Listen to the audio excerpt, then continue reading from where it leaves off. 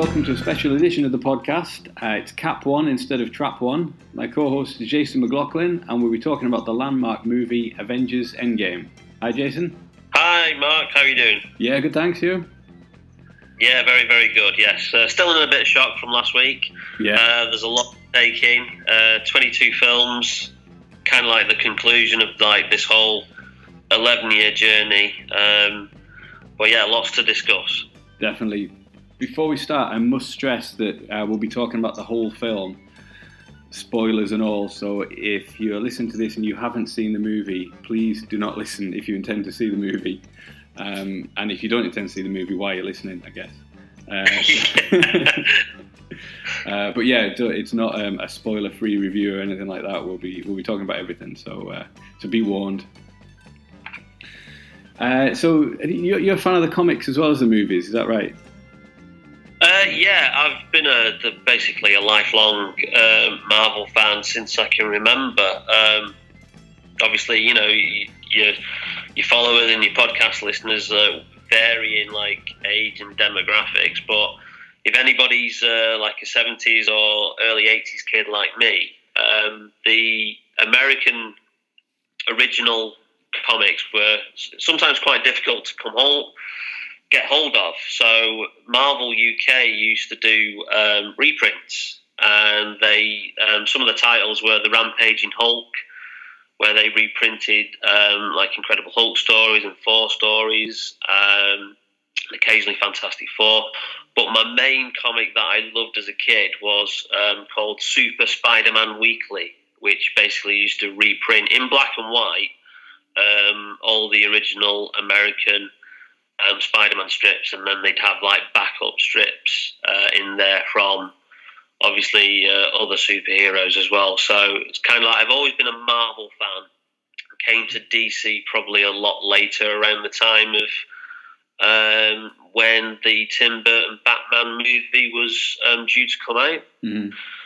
So yeah, I've always been make my Marvel and been on Stan Lee's side. I do appreciate DC stuff, and I do like some of the DC EU stuff that they've done.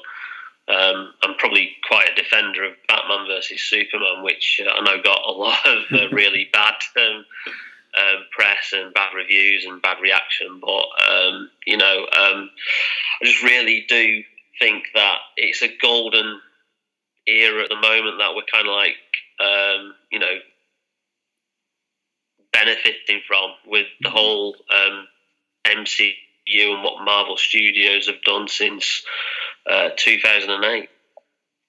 Yeah, definitely. It's a great time to be into kind of geeky stuff, isn't it? I absolutely spoiled. Oh yeah, spoiled for choice, really. I think we were talking about that the other night, weren't we? We were trying to arrange the time to record this podcast, and it's like, well, Game of Thrones is on. We can't do when Game of Thrones is on. And it's like we are literally spoiled for choice. There's stuff on Netflix. There's stuff coming up. You've got Disney Plus streaming service coming up, which is going to have a load of more MCU content, as well as the forthcoming Star Wars TV series. Yeah, Mandalorian. That's planned. It's just like I don't think there's enough hours in the day.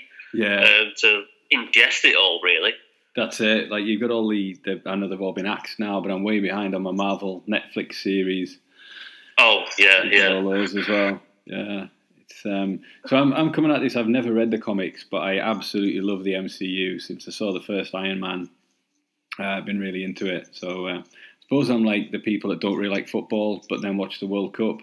Like comic fans probably look down on the people who only know the movies.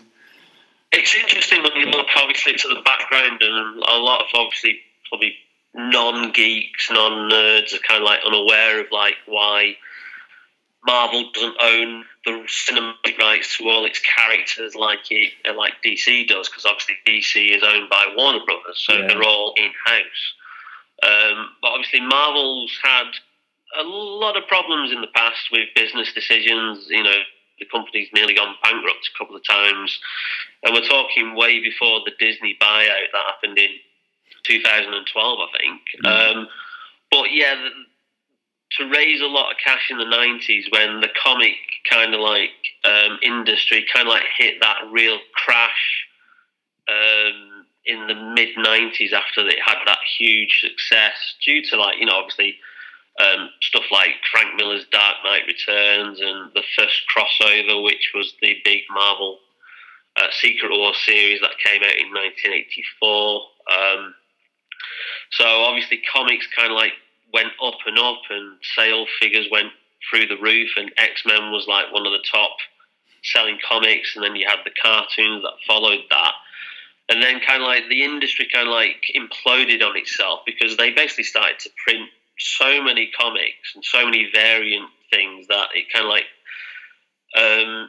as all things that go boom, it eventually went bust, and Marvel found themselves in proper financial trouble. And so obviously to raise money, they started selling off their rights to their characters, and obviously Spider-Man eventually ended at Sony.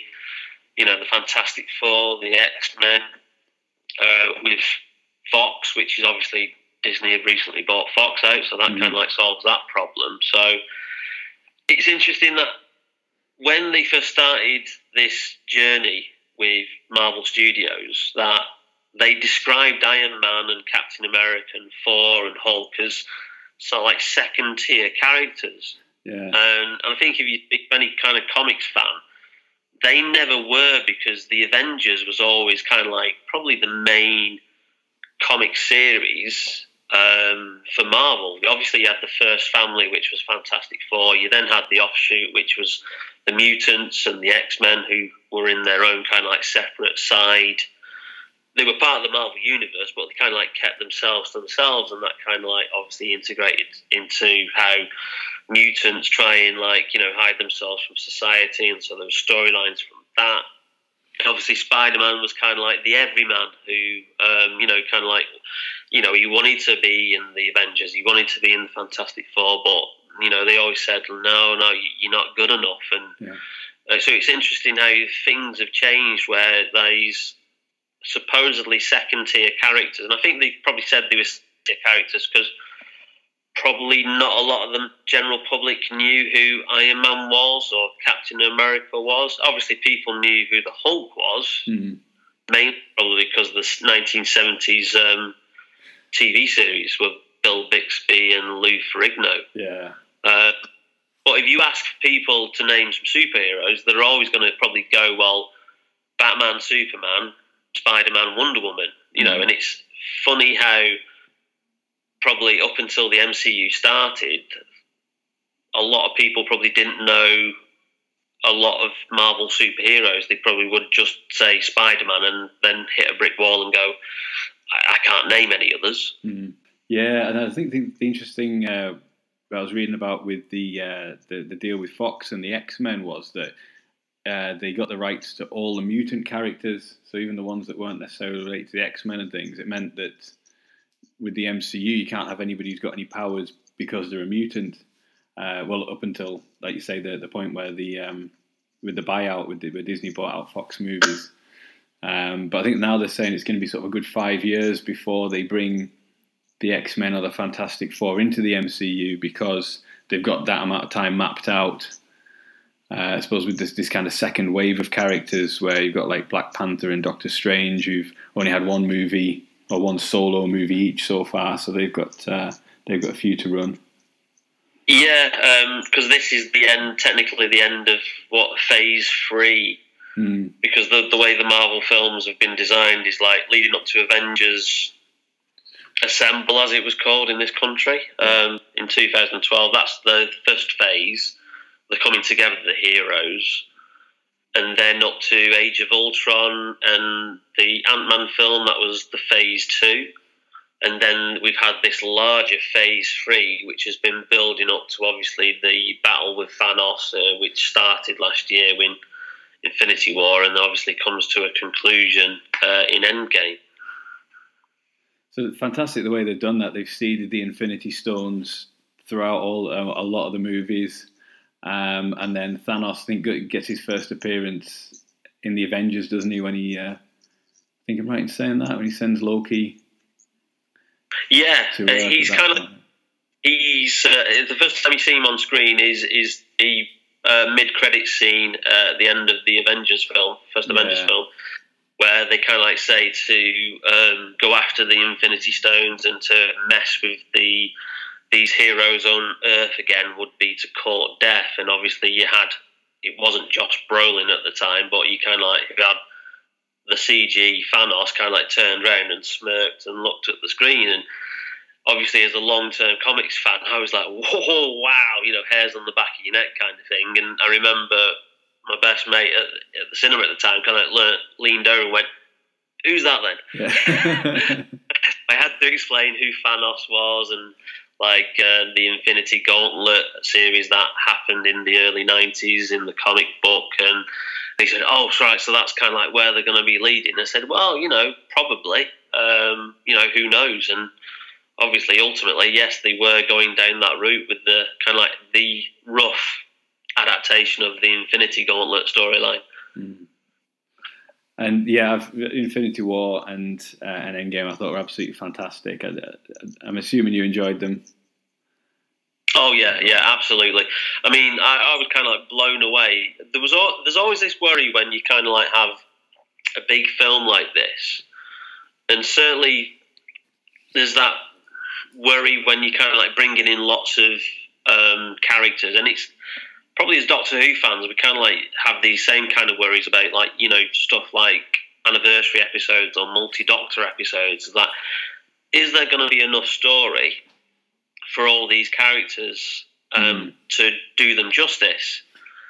And when you kind of like heard about what they were going to be doing with these final two Avengers films, you were like, really? You're going to have the main Avengers, then you're going to have the new kind of like ones that you've introduced since the first Avengers film, then you've got throw Spider-Man into the mix, then you've got Black Panther, then you've got Doctor Strange, then you're going to throw the Guardians of the Galaxy, and then you've got Ant-Man, and you like, that's an awful lot of heroes to throw in to the mix and to give them all a decent plot line.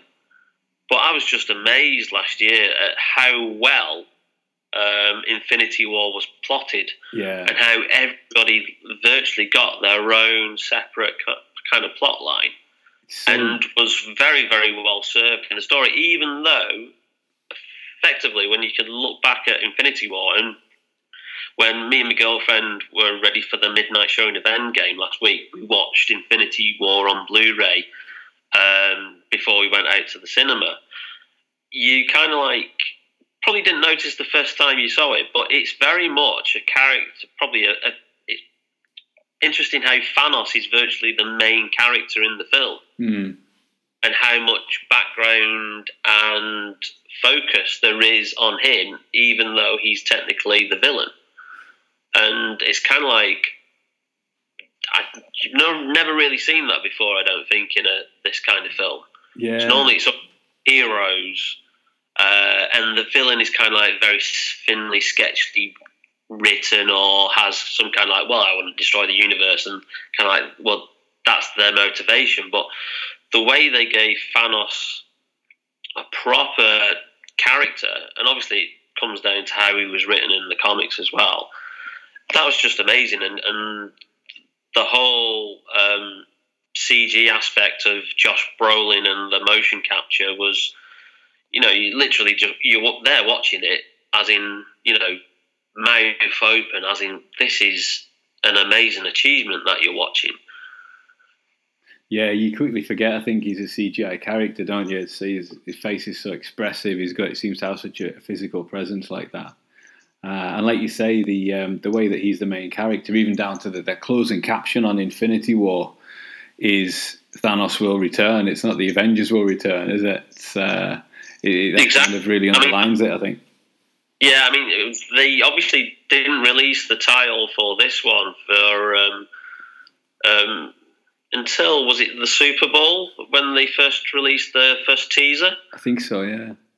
And I was convinced, I thought, well, that Thanos will return bit at the end, and normally you get the whole, like, the Avengers will return. I was convinced, I thought, the reason why they're holding back on that title is because this film is not going to be called Avengers semicolon whatever. It's going to be called Thanos whatever. And I thought they're going to call it that because it's all about Thanos and it's not about the Avengers. But obviously they proved me wrong, and obviously from a marketing point of view, they probably have to keep the Avengers in the title. Yeah.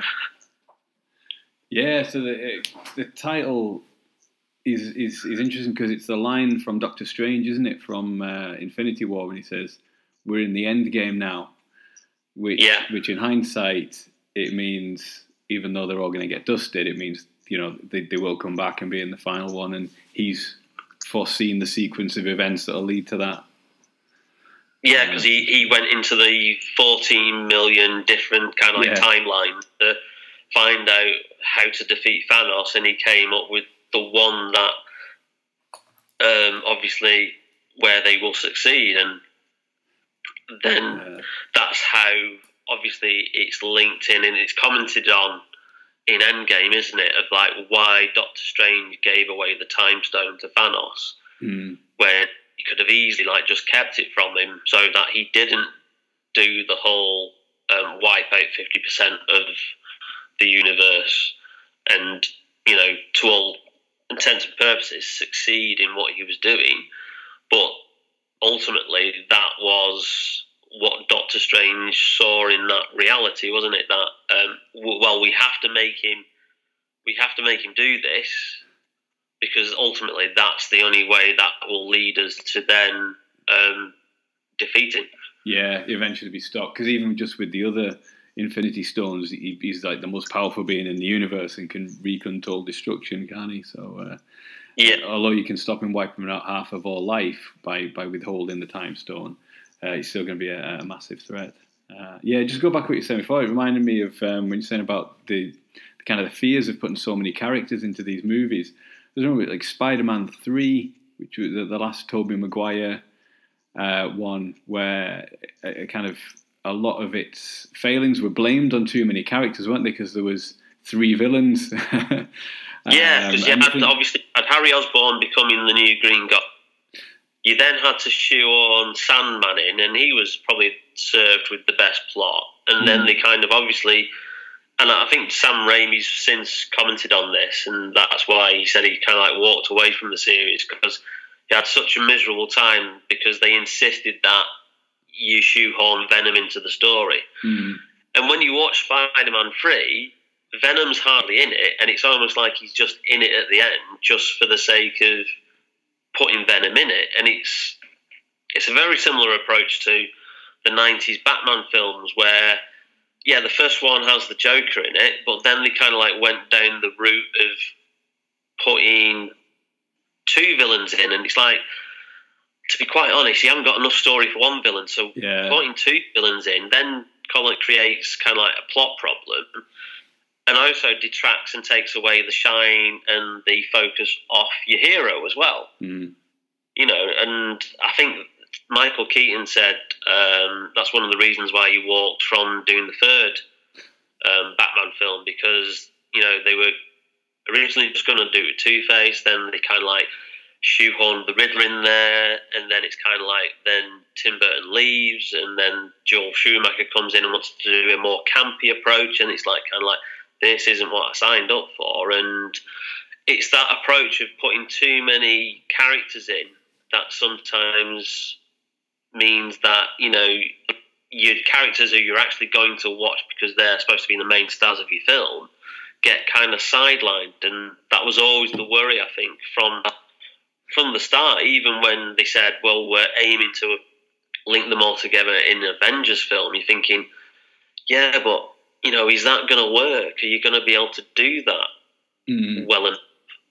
But the story teams and the whole plan that Kevin Feige's had from the outset of setting up Marvel Studios is just amazing. They must have a big board somewhere in an office with lots of pins and post-it notes and threads all going from here to here to here, virtually planning out the whole of, probably 20 years worth of films. Yeah, I think that's the difference. In terms of there being, in air quotes, too many characters, if it's worked out well enough and those characters from their individual solo outings and stuff, you've already sketched in a lot of that background detail. So when they do meet, you don't need to introduce every single character. As long as they're then consistent, which I think in these films, all the characters are consistent with their own individual films and everything, and then the real joy in them all meeting for the first time is fantastic. So like in the first Avengers, when they all get together, and then in Infinity War, even like Iron Man and Doctor Strange and their kind of banter and everything, it's terrific, and especially the Guardians of the Galaxy, because they're so out there compared to the rest of them. It's great to have their kind of interplay as well. Oh, but even as like I've said at the beginning, as a diehard Marvel fan, even I didn't know who the hell the Guardians of the Galaxy were, because they were a very random comic. I think that was published kind of like in the mid-70s, right. And then kind of like just like disappeared from things, and they'd been resurrected every so often, and then the series hadn't like kind of like taken off, and then got cancelled. And the lineup as well, I was aware of Star-Lord as a character, but the other ones I was like, what, Rocket Raccoon, who the hell's that? It's like, so even me, as well versed in the Marvel universe as I was like, what on earth? And I was really expecting Guardians of the Galaxy to be like the first kind of like flop for Marvel Studios, and it's just they did, James Gunn and just did such an amazing job introducing these characters and making them like so likable that you kind of don't know they're obviously like part of the Marvel canon now, and obviously they're even more successful than what they ever were. Yeah, huge. So I suppose the other thing before we start talking about the film, just kind of talking about the wider MCU, the post-credit stings, I feel like they've become way more important recently. Like the last three, so the ones for Infinity War, Ant-Man and the Wasp, and Captain Marvel, are kind of really crucial in filling in gaps, ready for the characters ahead of this. And I think they released them all online, didn't they? I guess you go to see a Marvel movie now, and there are still people leaving before the stings, kind of 20 films in and stuff. But it's amazing, isn't it? I mean, I know kind of like said there wasn't a post end credit scene for Endgame. They'd already said like because this is kind of like an end to this journey, this story, there isn't one. But I think it was still amazing at like 3:30 in the morning. How many people like still stayed in the cinema thinking, well, there's got to be something at the end. But like you say, it still amazes me to this day the amount of people who, when you just go to a normal screening and they just get up and leave and walk out, and it's like, have you not seen these films? Do you not know what goes on? That there's not something at the end? Well, I hadn't actually heard that there wasn't one for this movie, for Endgame, so I waited till the end. And then there is kind of a bit of a sound effect at the end, which is like, it's like construction or something. It's like something getting hammered or built. So I don't know if that's just a thing of like the next stage is on its way, or whether I'm just kind of reading too much into that. I just think and from what I've read and heard, it's just a nice little callback to how this all started. So I presume if we discuss the film in more detail later, we'll get to that point. Yeah, I say when I usually go and see these with my wife, and she hates waiting till the end for the post credit stings and stuff, because it's usually only kind of like the proper geeks who are waiting, and she's just anxious to get out of there and stuff. And this time I made her wait till the end, and loads of other people waiting as well. So she's not impressed, because it's a good like sort of 10 minutes of credits, isn't it, for there to be absolutely nothing. Yeah. It's like, even if it's like not a very important one, or kind of the end of Ant-Man and the Wasp, and it's just the ant playing the drums, isn't it? Yeah. It's like, well, that wasn't worth waiting for, was it?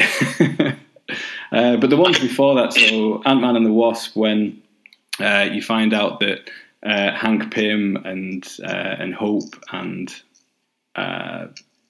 Mrs. Pym. Janet. Yeah, that's it. Yeah, they've all been dusted, and then the Infinity War one is Nick Fury summoning Captain Marvel, and then probably the Captain Marvel one where it's Captain Marvel arriving and meeting the Avengers. I totally expected that to be in the movie. Yeah, because I think it's one of the scenes that's is it at the end of Ant-Man, which is it's actually a scene.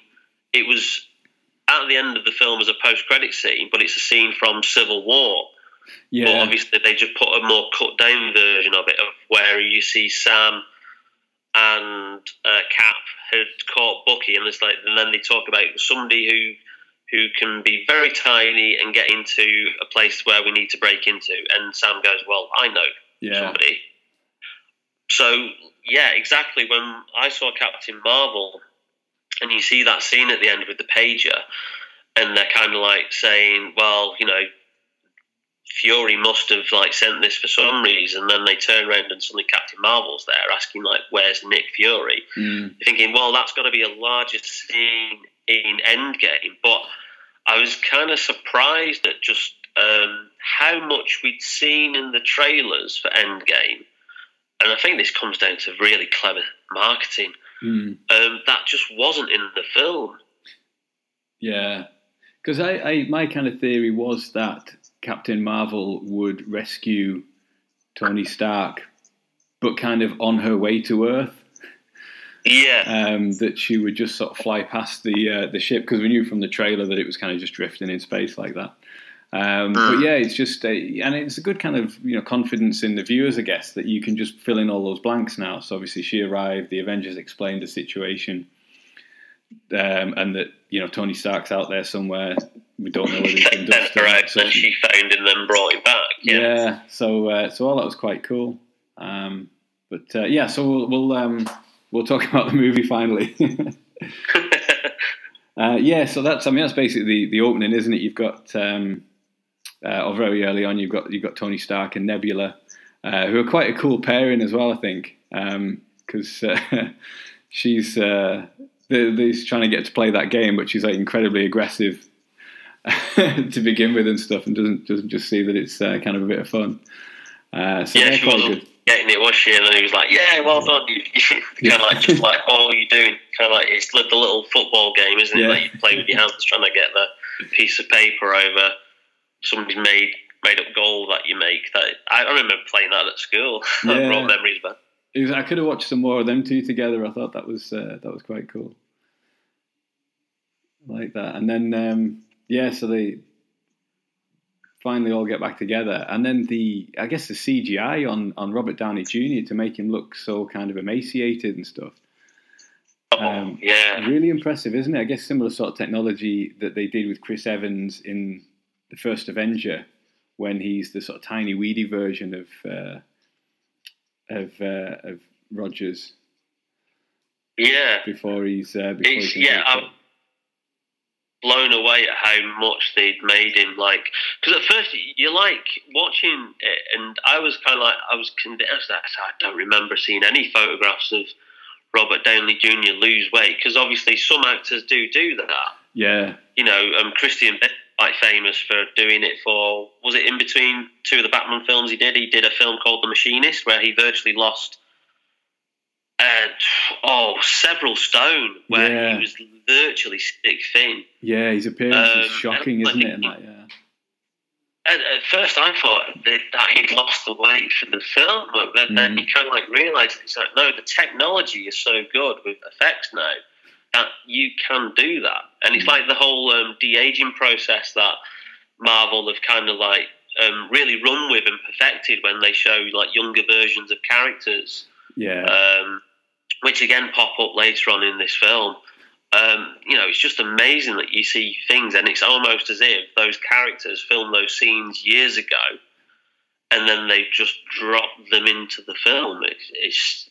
The technology is just wonderful to behold, because you really don't notice it. No. You do notice it, but you're so engrossed in the story that you're just thinking, "Oh my God, Tony Stark looks like crap," because he's lost so much weight because he's been stuck in space for so long, and he's had no food, and you don't kind of click that it's actually visual effects that you're watching there. Yeah, because I had a weird moment with the first Ant-Man when you see Michael Douglas as the younger version.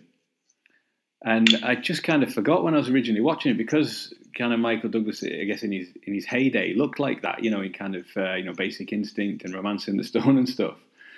I totally didn't think, oh yeah, this is the younger version of him. I just think I kind of used to seeing him like that, and it wasn't until you saw the older one later on in the film I thought, oh yeah, they did a de-aging thing there. Yeah. Which I guess, like you say, with Robert Downey Jr. here, the best effects are the ones that you don't really notice, you just accept, aren't they? Yeah, and it's like also going back to the film like is in the middle of this two-parter, Captain Marvel. They de-aged Sam Jackson as Nick Fury, because the bulk of the Captain Marvel film is set in the 1990s.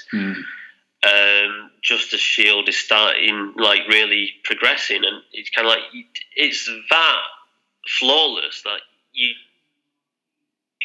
kind of notice that you're watching an older Sam Jackson play a younger version of Nick Fury than what you'd seen previous. Yeah, it's incredible effects. Yeah. So then we get the Avengers go off into space quite early on to go and find Thanos. And I kind of thought, oh, that's weird, because from the trailer it looked like there was more Earthbound stuff to come.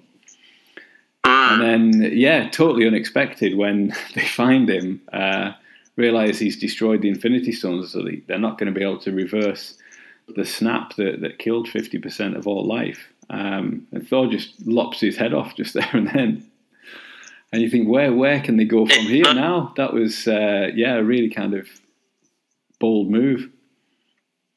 Yeah, nice little callback to obviously what Thanos told him at the end of Infinity War. You should have gone for the head. Yeah. And but literally, when that happened, I was kind of going, well, we're kind of 20 minutes, half an hour into the film, and it's like, where on earth are we going here? And it's a proper wrong-footed thing, and it really does put you on the back foot as a viewer, because you're kind of going, well, I wasn't expecting that. No. And I mean, there's a lot of thing about, obviously, how some movie makers these days want to kind of twist things or subvert expectations, and I know there was a lot of criticism with Rian Johnson and what he did with Star Wars The Last Jedi, saying that he was trying to subvert expectations, and people were saying, well, you didn't subvert them in the right way. But I thought what the Russo brothers did here was just brilliant, because you literally go, well, we've virtually seen more or less everything that we've seen in the trailer now, and you really don't have a clue where the story's then going to go, and that's really kind of engaging your audience in the story, because you're kind of going, well, what are they going to do now? And I think that's the brilliance of what Marvel have done, certainly with the marketing of this film. And there was a hint when they released the promotional stuff for Infinity War, and I don't know if you remember back to one of the trailers of Infinity War showed all the heroes running towards the camera in Wakanda. And it showed the Hulk. And the Hulk was there. But the Hulk isn't in the film after he gets defeated by Thanos, because he refuses to come out. Yeah.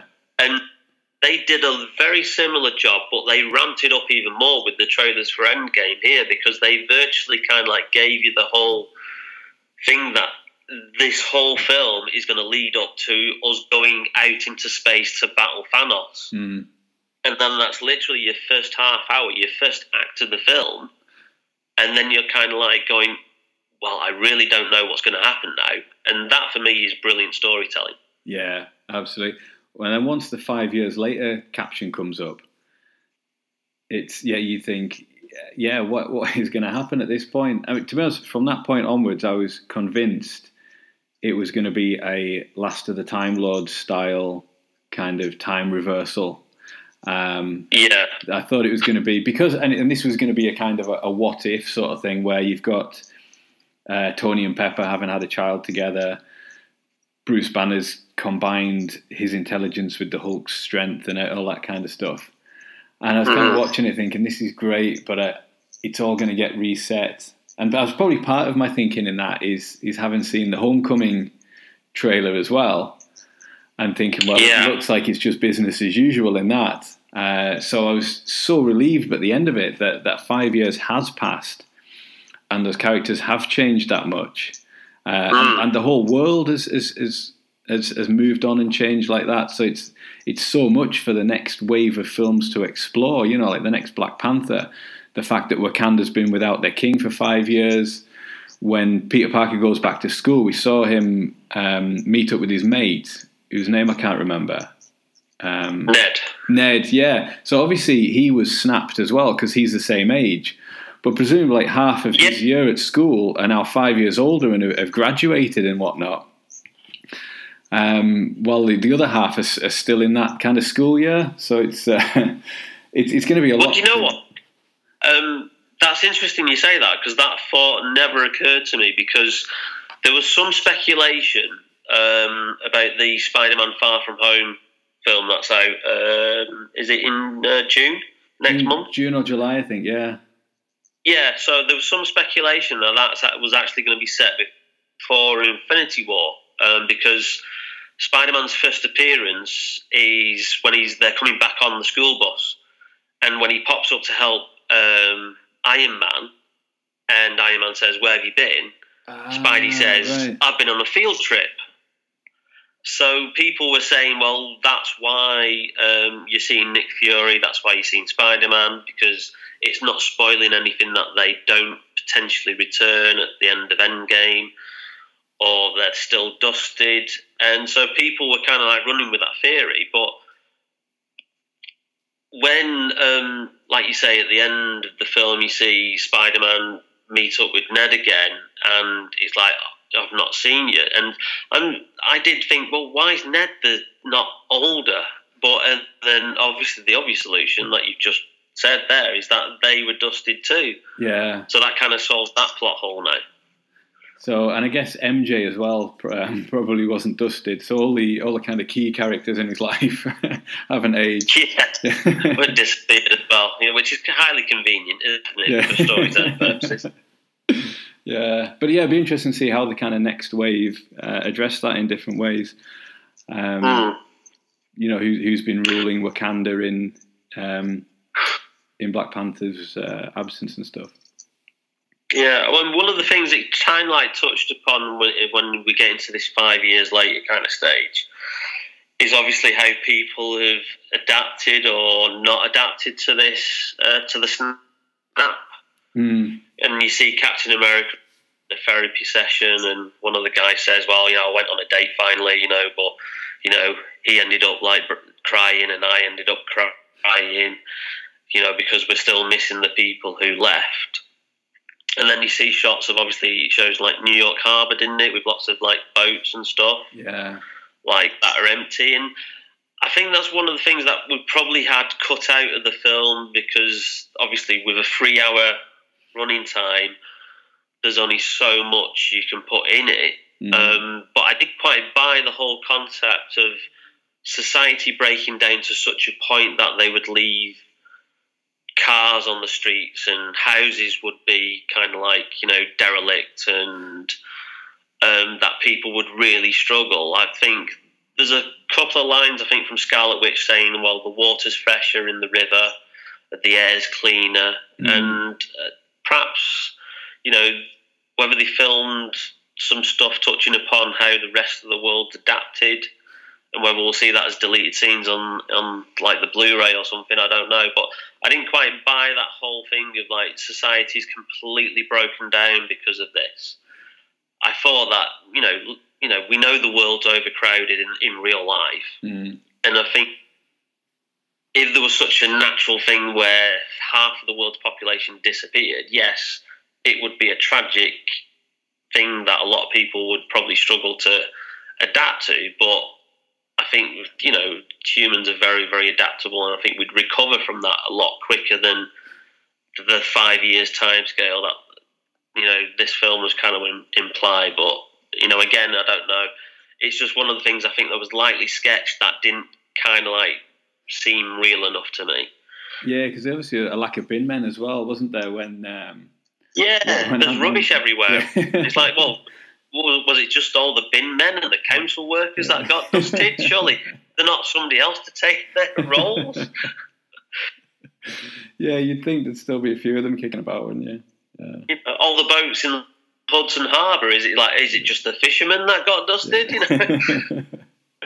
Yeah, and I suppose it's probably not something that they'll go into too much in superhero movies, but like you say about the guy who went on a date, there's people who will have believed themselves widowed, kind of potentially remarried and whatnot, only to find that their spouses have reappeared. Reappeared after 5 years, and it's like, this is a little bit awkward, but like, met somebody in here, we've got like some kids. Yeah. So yeah, it's something I guess one of the films could touch on potentially, but yeah. Perhaps they're saving that for the Disney Plus streaming series. Yeah, that'd be interesting. Set some stuff during that 5 years with what life was like there. Mm. But yeah, basically, I was just so relieved that it wasn't all undone. It seemed a much bolder way of doing it. And the other thing because I thought that time was going to be kind of rolled back, that Tony Stark was going to be faced with the choice of bringing back 50% of the population, but losing his daughter, who wouldn't have been born, or kind of keeping her and not bringing everybody back, which again was maybe too obvious, so they didn't go down that route, which I was pleased about as well. Yeah, and obviously because of the impact it's had on people, obviously we then start to see the implications of one of our founding Avengers, Clint Barton, Hawkeye, and that he's in the pre-title sequence. You see him having a picnic with his family and teaching his daughter to shoot arrows, and he turns around and then literally they're gone because they've been dusted. And then we start to see the implications of what he's done, and he's become the character of Ronin from the comics, where he's basically just going out after all the bad guys because they weren't dusted, so they deserve to die. And he's become a bit of a very vengeful vigilante as such. Yeah, and we see that obviously Natasha goes and tries to talk him round, doesn't she?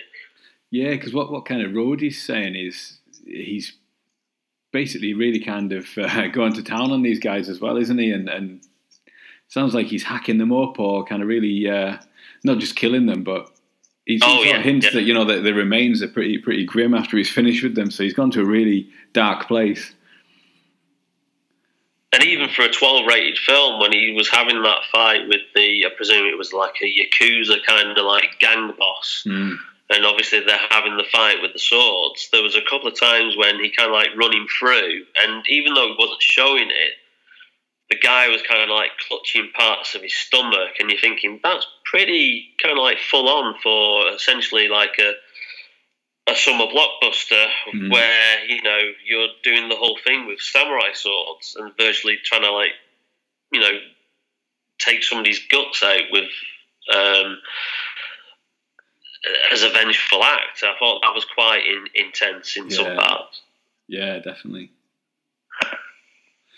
So from there, once Ant-Man reappears, they come up with the sort of time travel idea, which I thought just an excellent way of celebrating the however many years it's been, the 11, 12 years of the MCU up to this point, was to sort of revisit some of the key points from it to collect the Infinity Stones. And just ties it all together beautifully, where we've seen these Infinity Stones in different points. And if you're a real fan and you've been tracking them of who's got them at different points and where they all are at any given point. Yeah, I mean, obviously it's interesting that, like, as we get like into like the second act of the film, where they then kind of like have a plan and they say to Tony that, well, our theory of time travel is we can't change the past, we can't change the snap, we can't prevent that. But what we can do is try and repair this and bring these people back 5 years later if we get the Infinity Stones at certain points where we know they're going to be. and then after we've done this, we'll then put them back and hopefully then not affect anything. But obviously, things don't go exactly to plan. But I love the fact that it's kind of like, I don't know if this is deliberate, but it was almost like a little riff on Back to the Future Part 2, where they, the final act of the film is that they go back to the first film and they go back to 1955 and they integrate with their own characters in certain scenes from the very first film. And there's a lot of that in this second act of Endgame, where they go back to the Battle of New York and, you know, Professor Hulk has to act a bit more savage, and because he's trying to pretend to be his younger version. And there was like that comedic element where he's trying to pretend to smash a car, but he's like, well, I don't really know how to do this anymore. Yeah. I thought that was a lovely little touches there. And you see like alternate kind of like camera angles from certain scenes that obviously they've gone back and they've like refilmed, and obviously Captain America meets his younger self, and there's a bit of a thing there because he thinks the younger self thinks that it's Loki in disguise, and they have a bit of a battle. It's just very, very cleverly done. I thought that was a very, you know, interesting that they went down that route, because kind of like time travel for Hollywood blockbusters is kind of like something where they don't normally kind of like do that kind of thing. Yeah, it's much more straightforward often, isn't it, than it is here. I mean, they kind of name check a load of time travel stuff, and I was half expecting Doctor Who to get a mention at that point, because they talk about Back to the Future and a bunch of other stuff. Well, they even mentioned Hot Tub Time Machine, and I'm like thinking, here we go. Quantum Leap's getting mentioned, like you say, Back to the Future Part 2, and it's like, well, come on, and then it's like, it's almost bizarre that Doctor Who isn't mentioned at all.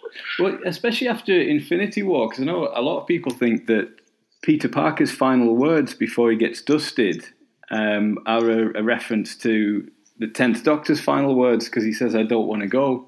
Oh, yeah, of course. And so I thought maybe that suggests that the Russo brothers or somebody there is a Doctor Who fan. I mean, I'm not sure about that. It would take quite a lot of presence of mind, I think, to think of a Doctor Who quote just as your body is turning to dust around you as your final words. Yeah.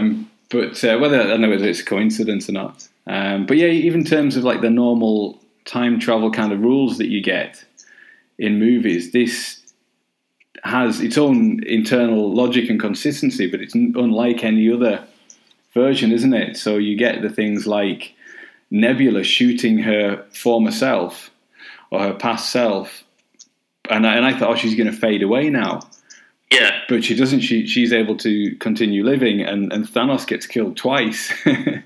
And none of it overrides the rest of it. So yeah, it's kind of odd like that. And also because it's kind of like almost, and it does kind of like go off to kind of like how they sometimes do it in the comics. You know, there is like a multiverse with Marvel Comics. I mean, 616 is the designation of the main Marvel universe where most of the events happen, and obviously there's divergent realities and stuff, and it's nice that they're kind of like acknowledging that to a way, because they're saying that for the movies, our MCU is the main timeline, but we know that there's some tangents now what we've created, because obviously they get to the whole point in where they're after the Tesseract in the Battle of New York, and they manage to then get it, but then Loki steals it. Yeah. Which means that in that timeline, Loki then doesn't get taken back to Asgard like he does at the end of the first Avengers film. Yeah. So they've created like a divergent timeline there, which I'm wondering is then going to be answered by the forthcoming Loki TV series that they're planning for the streaming service. Yeah. And then that means that both Steve Rogers and Tony Stark then have to go back even further to 1970 to infiltrate the beginnings of S.H.I.E.L.D. To then get an earlier version of the Tesseract. Yeah, because that would have some ramifications with Loki, wouldn't it? Because if he doesn't go back to Asgard, the events of Thor: The Dark World don't pan out like that, where he replaces replaces his father by the end of it, which then leads to his death, to Odin's death in Thor Ragnarok. It leads to Thor's mum's dying as well, with the Dark Elves, which was touched upon in Thor's subplot when obviously the alcoholic drunkard, I've gone off the rails with my dad bod. Kind of like has his moment with his mother because he never got to like say goodbye to her properly, as they go back to the events of the Dark World to get the version of is it the Mind Stone? Yeah, I think so. Or is the Mind Stone the one in the staff? No, the Mind Stone is the one, in the staff that then he's in Vision, isn't it? So, it's the Space Stone, isn't it?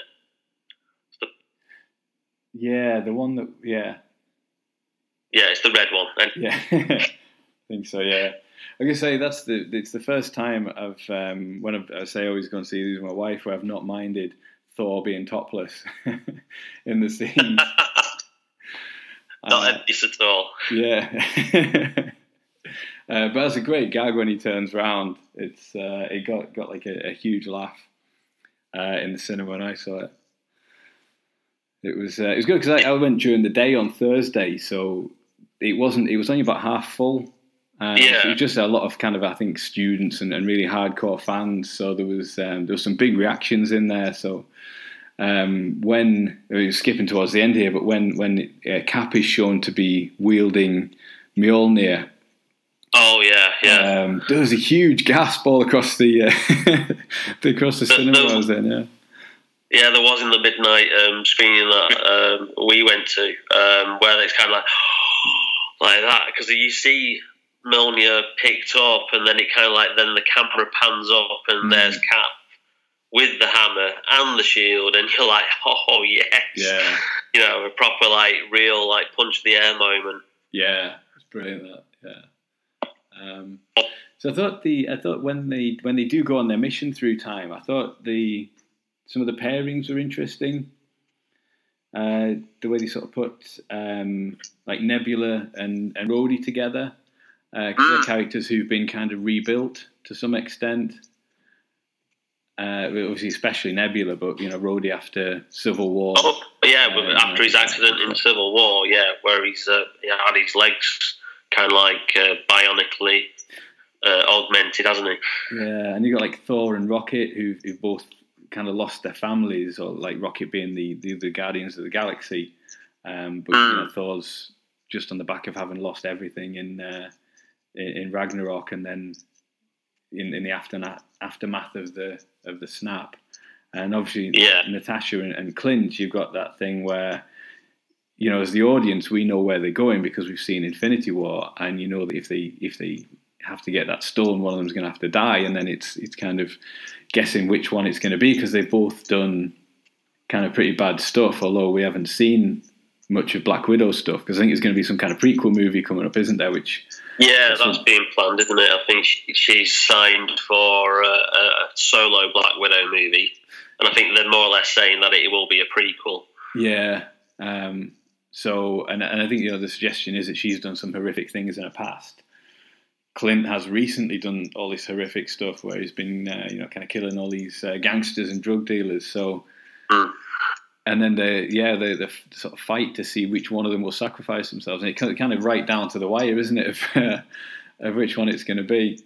It is, and obviously I wasn't expecting it to be Scarlett Johansson, Black Widow to be the one who, obviously falls and dies, and then Clint ends up with the Soul Stone. Yeah. I really did think it would be the other way around, but then obviously from when you think about it back, then you think from a story point of view, when they then reverse the snap, then would they have that tragic element of then seeing like Hawkeye's phone ringing and it's his wife who's back, but then Hawkeye's not there to then answer it. So the obvious storytelling choice is that it is Black Widow because she has no family. she didn't know the name of her father when the Red Skull says, you know, you are the daughter of things, and it's like, well, this guy obviously, you know, knows stuff about us, but because even I didn't know the name of my father. So logically, when you think about it from a storytelling point of view, it has to be the Black Widow who is the one that makes the sacrifice. Yeah, I think the only thing about that happening where it does in the movie is I quickly forgot that she died, because he kind of just straight onto all the other stuff, and it's only at the end. And obviously then you've got the other big death of Tony Stark. That, and it's only you kind of after that when they're all reflecting on stuff and talking about it, and they mention her. I thought, oh god, yeah, like I totally forgot that they'd killed her off maybe like an hour earlier in the movie. Not really dealt upon much, is it? When they all come back from their thing, they kind of like say, "Where's Nat?" And it's kind of like a little bit of an awkwardness, and then it's just like, well, let's move on to the getting the stones together in the newly made gauntlet and reversing this thing. Yeah, but whereas Tony Stark's death is much more kind of powerful, I think, isn't it? And moving. I could hear people just sobbing all around me in the cinema. Yeah, there was quite a few. You could hear a lot of sniffles in the showing that I went to. You know, and you know, I don't mind admitting, even I got a lump in my throat. You know, and certainly at the point where he was, you know, he sacrificed himself. He's the one, and I thought it was a very nice touch that he says, "I am Iron Man," when he, you know, does snap to get rid of Thanos and his armies. But I got a little bit more upset when you kind of like then got to the funeral scene, and you then see obviously all the people that he's affected through his life are there, and obviously you then see the impact on his daughter, who, you know, potentially they may set up in a future film as taking on the mantle of Iron Man. I thought an interesting choice, because a lot of people were kind of like saying, "Who the hell is that?" As they panned across the people on the edge of the lake when they were setting across his like first arc reactor heart into the lake, as like, you know, saying goodbye to him. And there was one like youngish teenage lad who stood there, and people were like, "Who the hell is that?" And even I, coming out of the cinema, I said to my girlfriend, I said, "Who was that?" And she was like, "Yeah, who was that?" And then we bumped into a couple of friends who were in like a similar screening and came out at the same time as well. And we actually looked it up, and it's actually the kid from Iron Man 3 that he befriended. I wondered if that was him. Yeah, because I wondered that, and then I thought the only person, because it's not that long since I watched Iron Man 3, I thought it's the only person I could think of, because he set him up with a lab and loads of equipment at the end of that movie, didn't he? Yeah, so I thought that was a nice touch then. And obviously, when I am going to go and see Endgame again, I'll go back and see it at the cinema again. It needs a second viewing, I feel.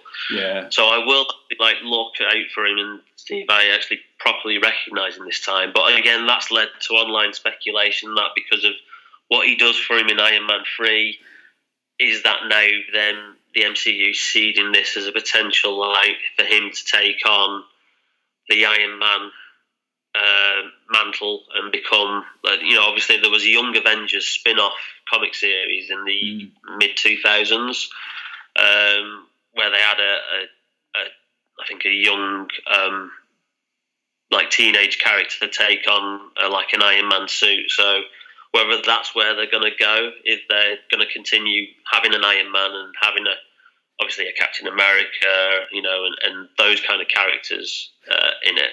Yeah, because you've got Pepper Potts having sort of an iron suit as well in this. But I think I saw an interview with Gwyneth Paltrow where she said basically this is her last movie as well. So it doesn't seem like that's going to be taken forward, which I wondered if she might sort of pop up again.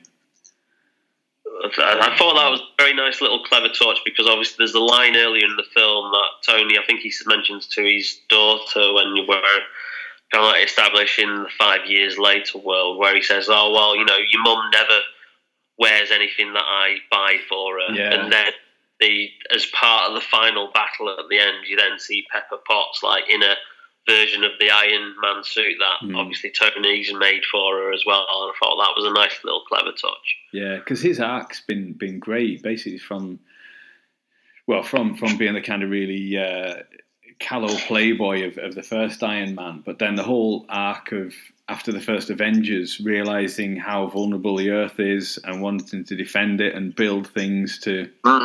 And then that kind of prophecy coming true as well, because he kind of has that vision in Age of Ultron, doesn't he? Of everyone kind of the world being laid waste by another alien invasion. And he sees broken shield, and he sees like all these friends like lying dead, and it's kind of like as if that prophecy like did come true.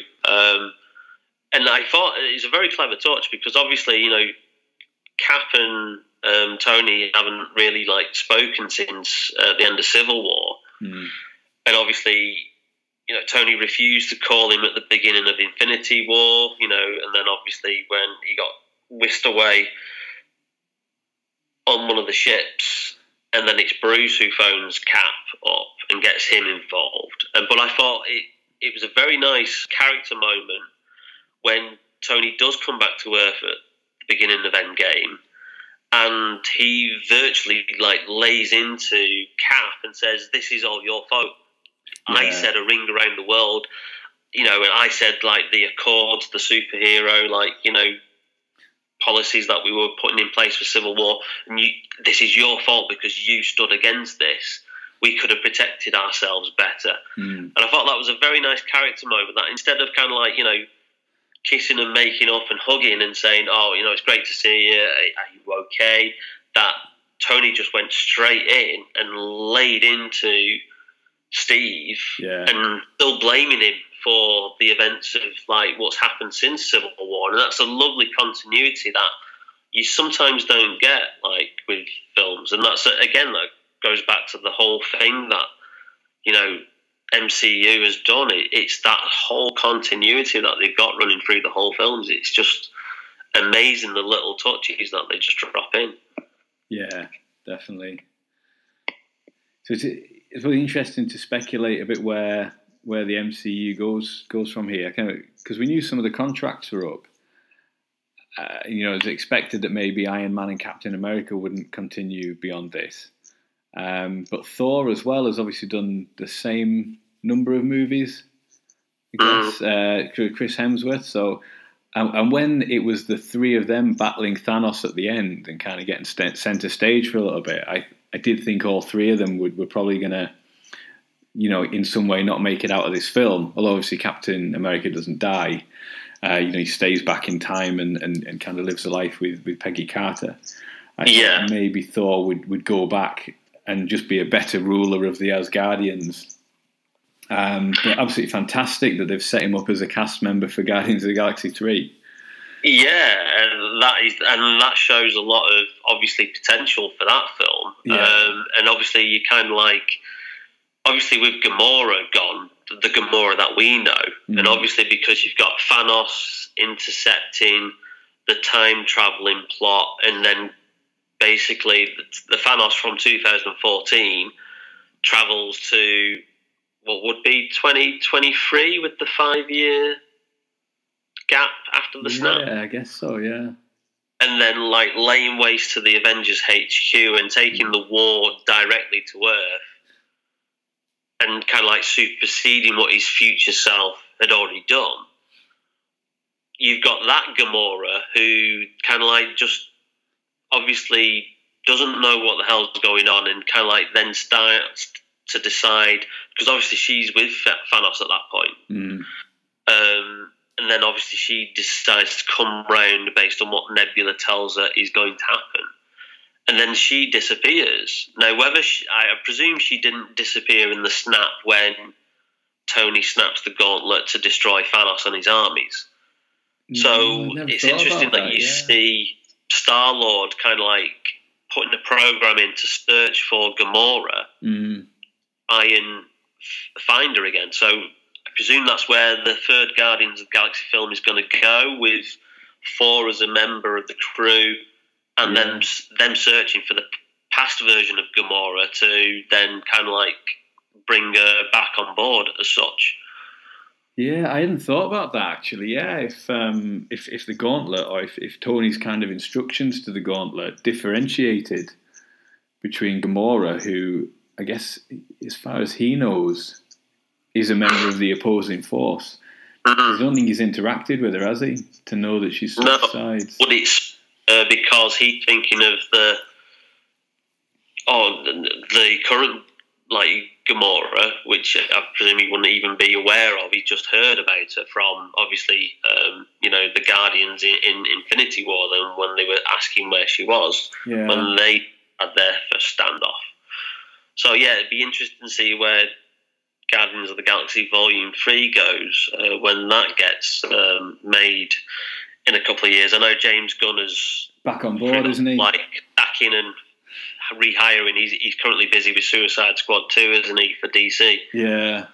I'm pleased he's back, though. I think the whole thing with that, the fact that it was something that happened so long ago, that was already known, that he'd apologised for, to then be fired over it, as if to say, well, it doesn't matter how much you've grown or matured or anything in that time, we're sacking it for you. Now, it wasn't like something that had just happened. He hadn't just put a load of really offensive, inappropriate stuff out that week after having directed two movies. Done it virtually start of Twitter or about 2007, 2008, hadn't he? Yeah, and had apologised profusely and explained he was trying to just kind of make a name for himself as at the time as a kind of controversial comedian, and then turned his back on all of that in the meantime.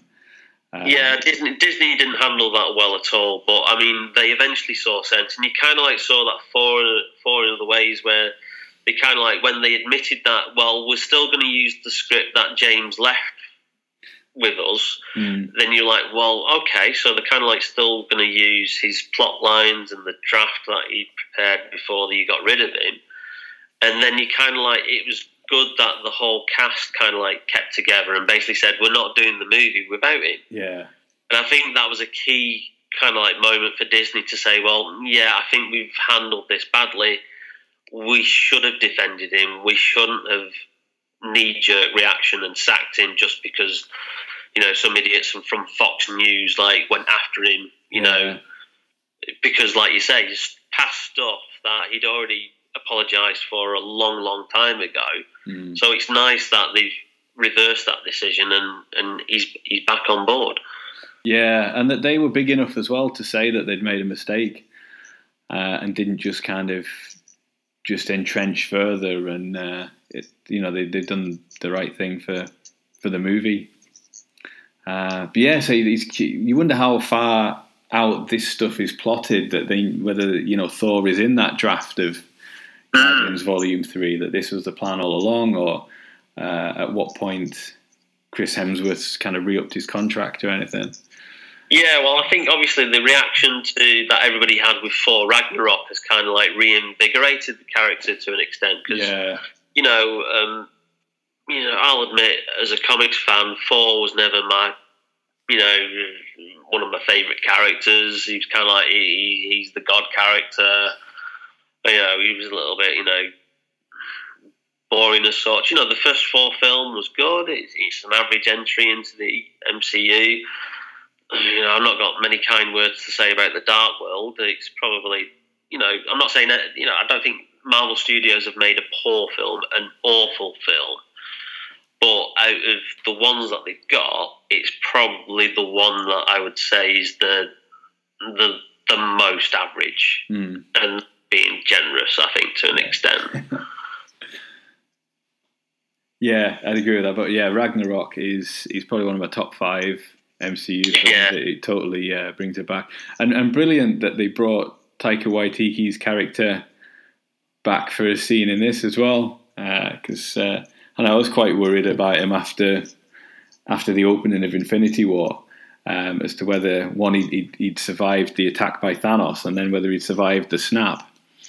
Yeah, so it was and obviously as well, I know she's called Tessa. I forget her surname for a moment there. Yeah, Tessa Thompson, isn't it, as Valkyrie? Yeah. Because I think they'd confirmed after Infinity War had been out that obviously she'd managed to save half the Asgardians and got away before Thanos had struck the ship. So, and obviously Force and Loki and Heimdall had stayed behind to fight Thanos. They'd kind of like confirmed that she was going to be in Endgame. But it's nice to see Korg survived as well. Yeah, he's absolutely brilliant, isn't he? The whole thing about him being bullied online by some teenager as well. Played all night as well. Yeah, that was superb, and the number of other getting the Ancient One in this one, and Hank Pym, and just tons of characters like that throughout from throughout the MCU, just popping up here and there, and huge names. I mean, expecting Robert Redford to turn up. Yeah, that was it. Because he's retired from acting, and they made a big deal of his last film being out last year, and he said that was it. I'm not appearing in any more films. So again, Marvel Studios were great to keep that under the radar, and I loved the little callback to the elevator scene as well. Yeah, from Winter Soldier. That was great. Yeah, and to get all those actors back. Like you say, Robert Redford, The Old Man and the Gun, wasn't it? Last year was touted as his last.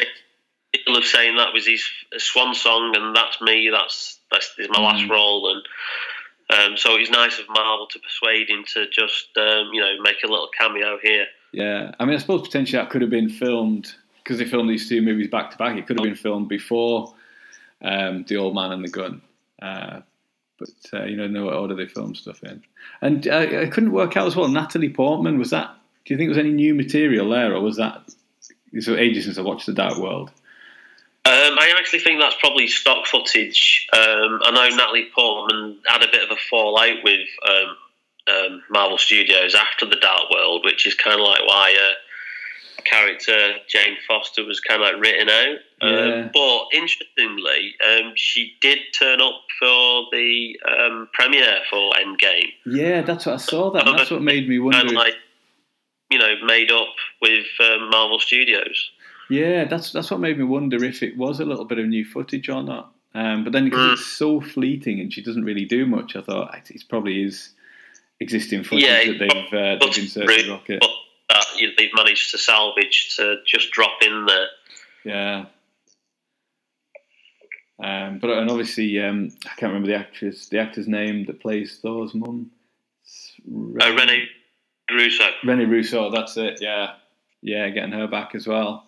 A lot of really nice kind of kisses to the past like that.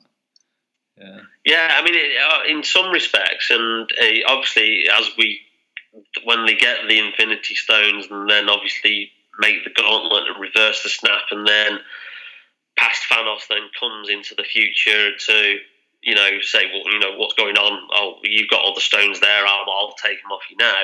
Mm-hmm. And then it's kind of like, with all those little kisses to the past, and the kind of like going back and seeing previous bits and the homages and stuff, and then that scene of where Cap is virtually on the floor, his shield is broken, and Thanos is about to win, and then suddenly you see the Doctor Strange portals open, and here come all the heroes who were snapped now back. And that was almost for me. I mean, again, another hairs on the back of your neck moment where you're like, oh God, yes. Yeah, because it reminds very much of the scene in the Doctor Who 50th anniversary special, Day of the Doctor, where the first Doctor and then all the previous incarnations of the Doctors come in their TARDISes to then complete the plan to save Gallifrey. It's a very similar moment. So, I don't know whether somebody had seen Day of the Doctor and gone, oh, there's a kind of like thing we can do there.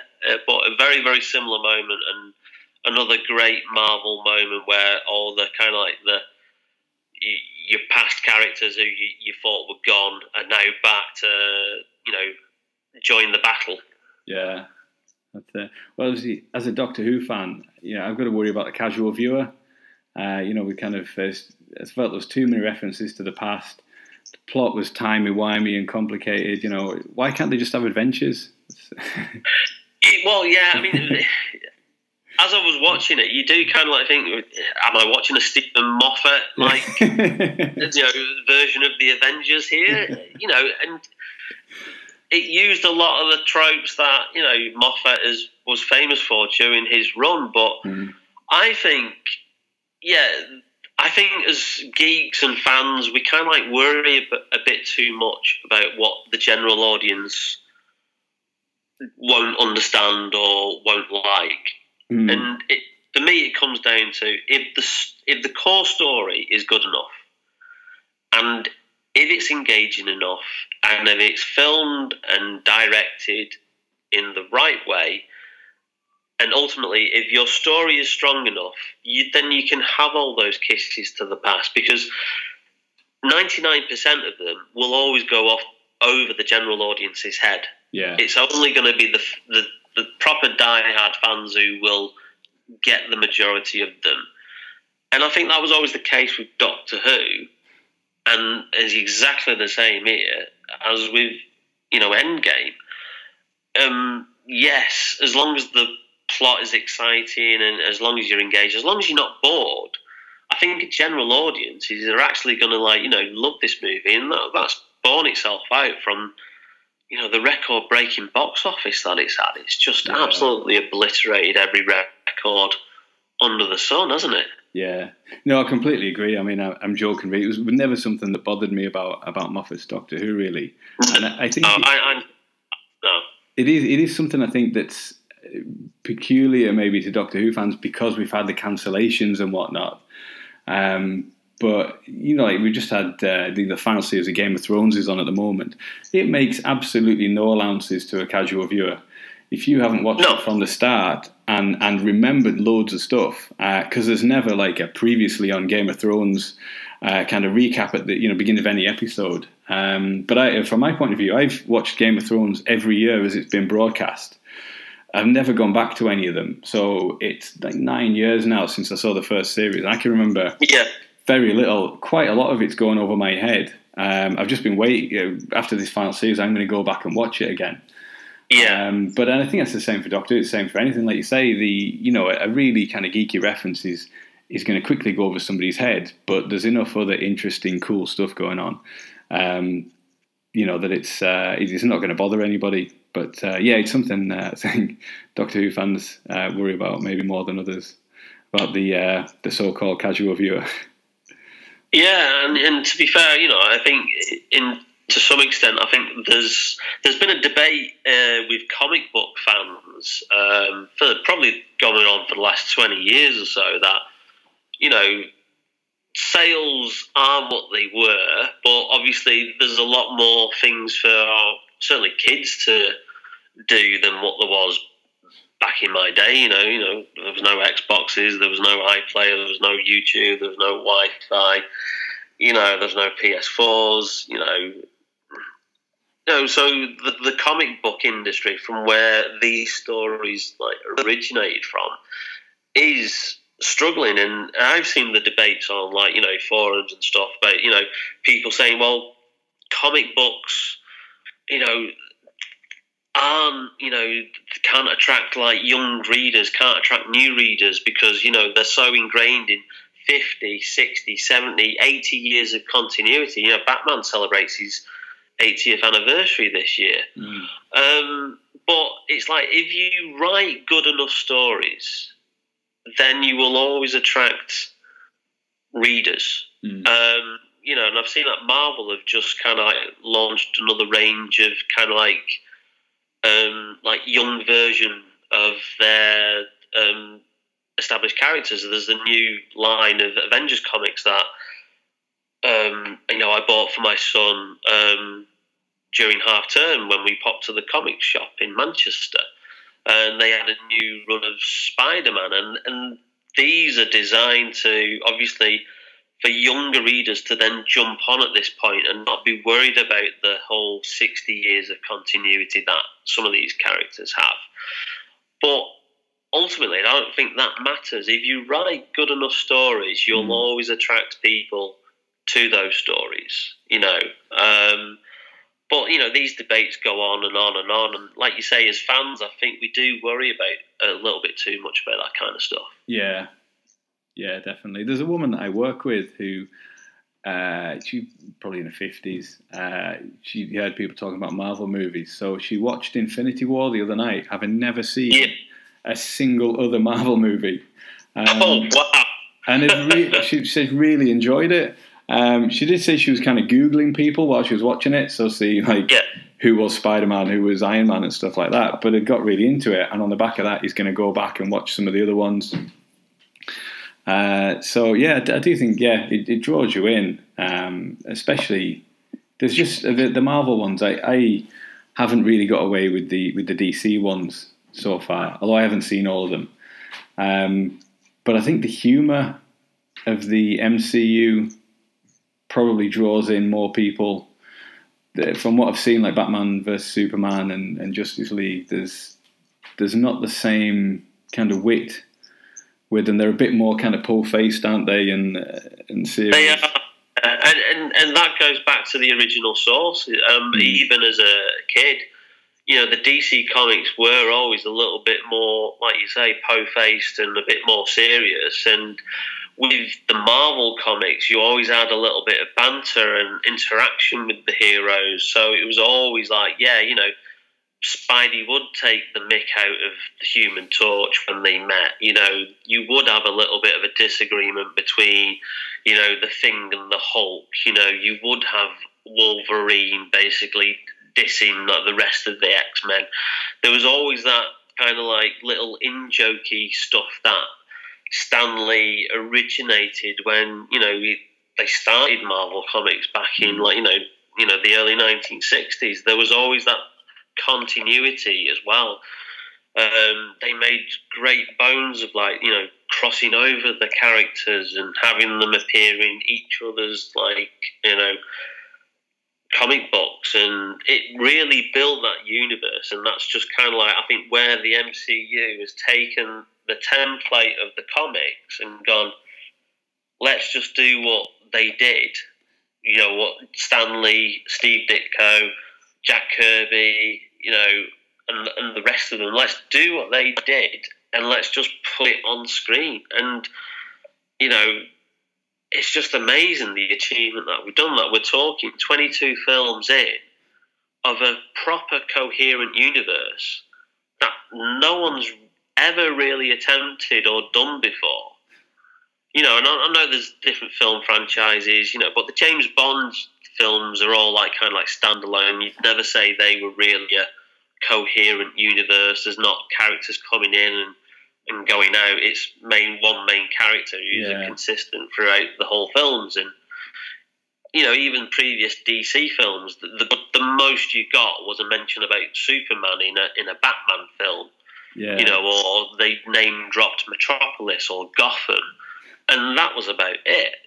So when at the end of the first Iron Man film in 2008, you had that end scene where Nick Fury came out of the shadows and said, "I'm here to talk about the Avengers Initiative." Yeah. That was just wow, where is this going? Yeah. And it's just an amazing achievement of what they've done. And I'm just interested to see that, obviously, with, like you said, the recent Fox takeover and buyout, of the rights coming back, and they've virtually got every rights to all their characters now, of where they go now from here. Yeah, it's because obviously going to run and run, isn't it? There's obviously this is the fastest grossing movie of all time. There's no signs of it slowing down, and you've got all these characters who only one movie in, or a couple of movies in the case of Ant-Man. It'll just be, I guess, what will be the next big overarching arc for the next 10 years that's gonna tie everything together, or will it remain with the standalone stuff for a little while before they continue it? Yeah, it's fascinating to know what they're going to do. Like you say, with the new Captain America, is he going to have standalone movies, or just pop up in other ones? even if they're going to do more Avengers movies, I suppose. Yeah, and where they go from there, and will they do I know a good fair few years ago they stopped the main Avengers comic and they had a big storyline which I think was called Chaos, where the Scarlet Witch basically went mad and virtually nearly wiped out the whole of Marvel Universe, and she actually got rid of a lot of the mutants in the universe because she went a little bit crazy.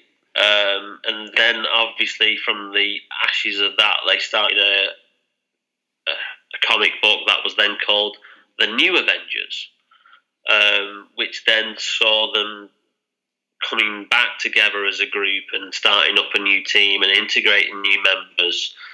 And that's when they started to integrate members who you would never have really associated with the Avengers or their roster.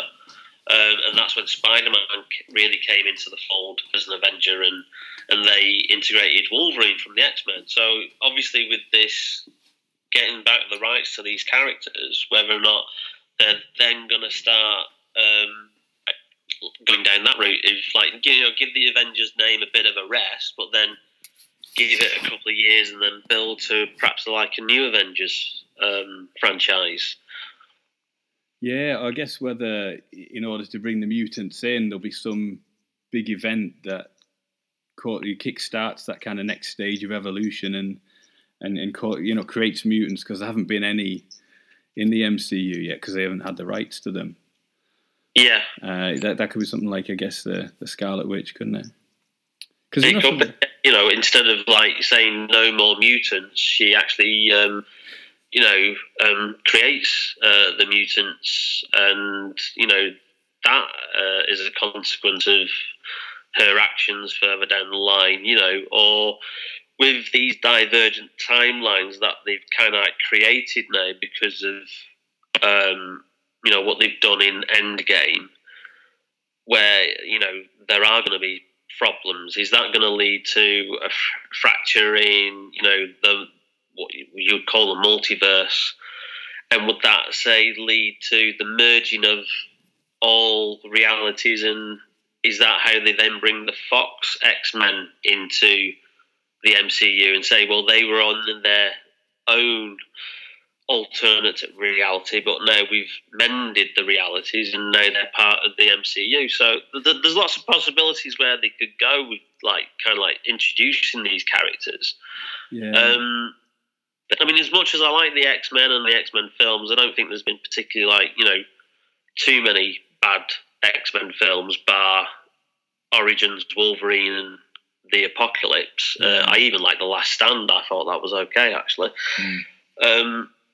I'm more interested to see how the Fantastic Four are going to be integrated and brought in, because I don't think we've really seen a decent version of the Fantastic Four yet on film. Yeah, it would seem like kind of rebooting that for the MCU would be the way to go, wouldn't it? And then possibly, I guess, the same with the X-Men. Yeah, yeah. Because Wolverine, I'm only going by the movies here. Wolverine's kind of the main one, but Hugh Jackman's hung up his claws now, hasn't he? So he has, yeah. Although he did say at the time, I think when Logan was released, he did say the only thing that would get him back would be to be in an Avengers film. But again, if Kevin Feige says they've not got any plans to integrate the X-Men for the next 5 years or so, because the next phase is all planned out, then you do kind of wonder whether Hugh Jackman's going to be a little bit long in the tooth by then.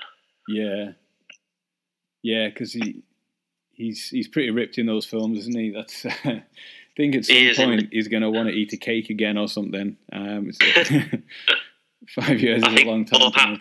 Putting on the P.T. Barnum outfit and doing The Greatest Showman stuff at the moment, isn't he?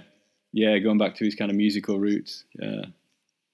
Yeah, I think probably I'd rather see kind of a total reboot of it all, kind of rest the X-Men for 5 years or so and then get some all new ones in. Not that, I haven't enjoyed some of the movies. I thought Days of Future Past probably my favourite. Yeah, I'd say that's certainly up there, along with the X2 as well. I think is quite good.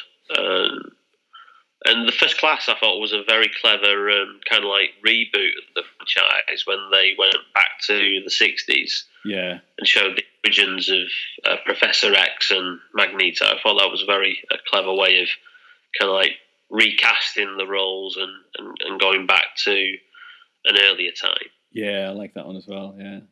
There's that weird bit on the beach, isn't there, where Michael Fassbender's got an Irish accent. It's like the only time in the film.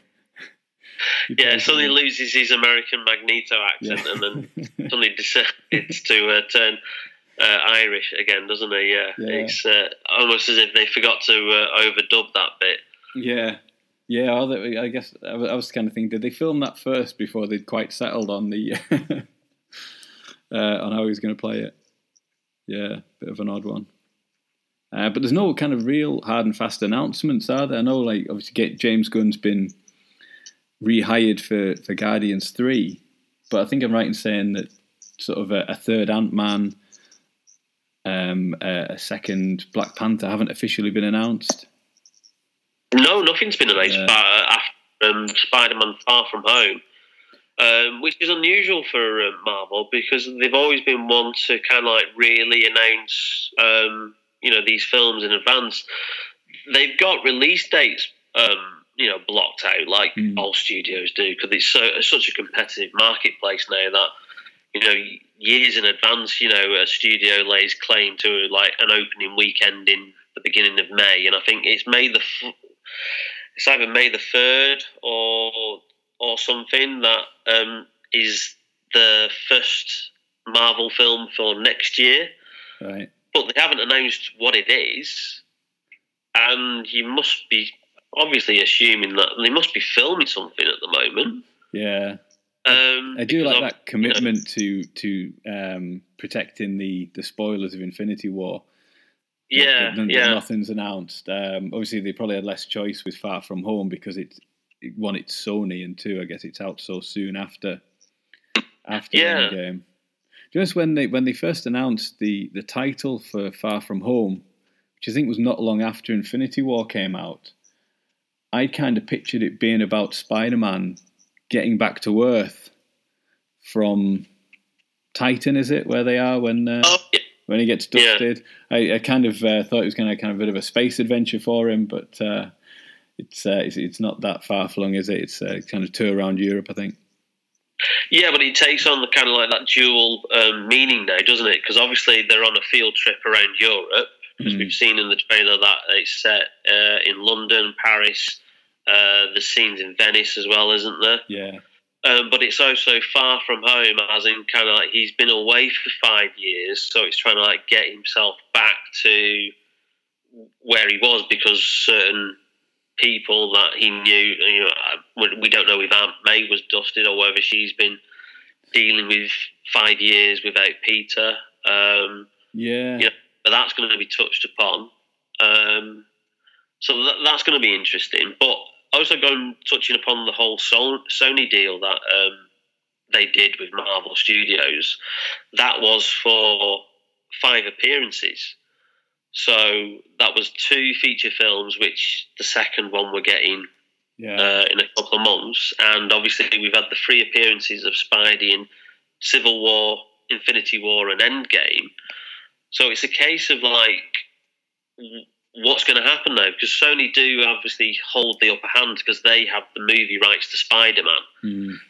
And they've had quite a good success recently, haven't they? They had the huge success with Venom, even though it was a bloody awful film. Yeah, I watched that on a plane earlier this year. But they've also had the huge success with Spider-Man Into the Spider-Verse. So are they now going to be confident enough to say, well, we're going to take Spider-Man back completely in-house and now build our own cinematic universe like they tried to do with the Andrew Garfield films? Or are they going to be gracious enough to say, well, no, let's renegotiate the deal and let's keep Spidey in the MCU as long as we're still involved and we're still get like a share of the profits and everything. So it'll be interesting to see whether Spider-Man's going to continue into Phase 4 or whether Sony's going to be selfish enough to like snapping back and say, no, actually, we want him back, and we're going to start, integrating him into the movies that we're planned. Because recently, the Morbius, the Living Vampire spin-off film, which is a Spider-Man character Sony owned the rights to, has been filming in Manchester. Oh, right. In the Northern Quarter, where they've made it up to look like sections of New York, which they'd done previously for other films. So that's planned for, I think, a release next year. So is Sony going to now want to build their own Spider-Man universe now? Yeah, I think it would be such a shame if he was pulled back out of the MCU. I don't know if the fans would even take that as well, because it's he kicks in him in the Avengers and with Iron Man, and we've got him with Fury, haven't we, in Homecoming? Mm. Yeah. I haven't seen Into the Spider-Verse yet, but I know it's got kind of rave reviews and did really well. For me as a die-hard Spider-Man fan, he's always been my favourite superhero. Yeah. And I've read, like I said, I've read Spider-Man comics since I was like 3, 4. For me, it's the best Spider-Man film that they've I've seen on screen so far. It's refreshing. Obviously, the main character is Miles Morales, who's like the newer version of Spider-Man. But it's refreshing to actually see an older Peter Parker, because Peter Parker has obviously been in his mid-20s, close to being 30 in the comics for so long that it's actually refreshing to actually see that incarnation, that version of Spider-Man on a screen, because there seems to be this kind of notion with the Spider-Man live-action movies that he's always got to be a teenager, he's always got to be in high school, and it's kind of the Andrew Garfield films were really flawed, but the casting was brilliant. I thought Andrew Garfield was great in the role. He got it down to a T, and it's just a shame that they didn't have that confidence of admitting their mistakes, but then saying, well, no, we'll keep this character to then keep growing and seeing an older version of the character. When they did the deal with Marvel Studios, but I can kind of see where they were going it, because they planned it out that he was going to be a protege to Tony Stark, and Tony Stark would be a mentor to him. So I can see why they wanted to take him back to being a teenager and being back in high school. Yeah. It's, I suppose the ideal thing would be if Sony are happy to continue with the animated version. If that's making them enough money, and they can do sequels to that and keep the live action one in the MCU, then they've got kind of the best of both worlds, don't they? But they have indeed, yeah. And obviously they've got the, with the renegotiated deal that they did, they also get now a share of merchandise profits, which they never had before. So they kind of like you say, if they keep the deal with Marvel Studios, they are getting the best of both worlds, because Spider-Man generates so much money, not just in films, but just in the sheer amount of merchandise that's sold with his image on and the toys and what have you. It's you've got Disney stores all over the world, haven't you, which are kind of pumping all that stuff out as well. Yeah. So, what would you say would be your top 5 MCU films then? To wrap this up, it's tough, isn't it? I think it is. I guess I've got to count Infinity War and Endgame as 2 movies. Yeah. So I'd have to put them in. I'd want to put Civil War in as well, probably. Ragnarok. Maybe the first Iron Man. This is a list that would probably change day by day, but I'd say Iron Man 1, Thor Ragnarok, Captain America Civil War, and the last 2 Avengers. Yeah. What about you? I'd certainly say outside of that, bubbling under would be Iron Man but I don't think it's distinct. Yeah, it started this whole thing rolling, but I don't think it's quite good enough to be in a top 5 for me. I'd say probably the first Avengers film, just because of the sheer achievement of combining all the characters for the first time. Yeah. And I still think Joss Whedon did a great job, bringing them all together. The Winter Soldier for me was a huge achievement because it showed kind of like that the MCU can change genres. Doesn't have to necessarily be just a superhero blockbuster. They did kind of like their version of a 70s espionage conspiracy thriller with the Winter Soldier, and so that remains a favourite. Thor Ragnarok, just because of the sheer change in direction it had from the previous 2 Thor films. And then I'm probably going to have to go for Infinity War and Endgame as well for the 4 and 5 spot there. Mm-hmm. Yeah, definitely. The first Avengers and Winter Soldier were bubbling under for me, and probably on a different day would replace Iron Man.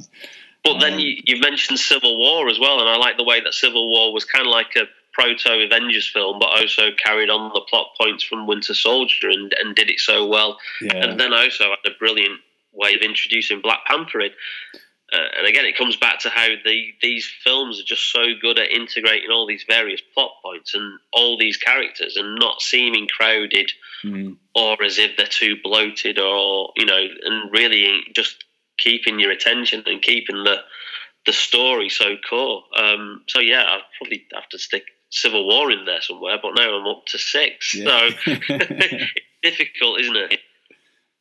Yeah. It's just such a consistently high quality run of movies that, just keep knocking out of the park. Even when you feel like in the early ones that there was a bit of a formula where the heroes would face like an evil version of themselves, like the first couple of Iron Man films, and I suppose Ant-Man was the same and stuff like that. And then there was like the run of having like a big ship or something floating above land. So you got like kind of Age of Ultron and Winter Soldier. You had the other kind of the big finales like that. But they always managed to break out of that and break new ground and come up with new stuff all the time. It is, and it's like kind of like it's. I don't think any other studio, bar Pixar, when they were at their peak, had such a run of just one hit movie after another, and it does seem as if they just seem to get more successful as they go along. It's now when you talk about, I think when Ant-Man and the Wasp came out last year, there were some quarters of like the internet and Twitter or whatever, or forums that were saying, oh, well, it's a flop because it only did something like, close to $700 million. Yeah. Which is still a huge amount of money. And it outgrossed its previous, the first Ant-Man film, but because it wasn't meeting like kind of like the box office success of, the Avengers films or what Black Panther had done earlier in the year, that people were saying, oh, well, 700 million is not good enough now. But it's like, 700 million is not to be sniffed at, No. But each film just seems to like just build upon the next one. I wasn't expecting Captain Marvel to go above $1 billion, and that's had a box office boost. Even though it's been out for about 5 weeks, it's gone up in box office takings purely because of Endgame, because people have rushed to go and see that before they go and see Endgame again. So that's kind of driven up its box office as well. That's a bit of savvy kind of scheduling, I guess, isn't it, to have them so close together? Oh, yeah. I think we'll probably be looking at Far From Home being probably the highest grossing Spider-Man film as well, because it'll just ride that wave, I think, of the goodwill that, Endgame's currently got. It's like 98% on Rotten Tomatoes. It's, absolutely the ratings are through the roof, as well as the box office takings. But then we've got to wait till May for the next one. That's a long time, isn't it? It is. But it'd be interesting to see what they have planned for this next phase, and just what happens to the MCU after this pivotal movie. Definitely. Well, thank you very much for making the time to speak to me this evening. It's been great talking over the film and the wider MCU and its history with you. It's been a refreshing change from Doctor Who. You know, you should diverge a bit more. I don't know if your listeners would be too happy in that, but I just think it's just brilliant to acknowledge how just good these movies are. Yeah, definitely, and I think judging by my kind of Twitter timeline, there's a huge crossover of fans of both. So we'll see what the ratings are like for this one. And also, I think it helps that Endgame it does have a kind of like Doctor Who-ish kind of plot to it in that second like part of the movie, doesn't it? So that always helps. Definitely. Very quickly, where can we find you on Twitter, Jason? I am on as Django Mac 72. Great. I am at Trap1_. Tune in next week for a regular Doctor Who podcast. Thanks for listening. Goodbye.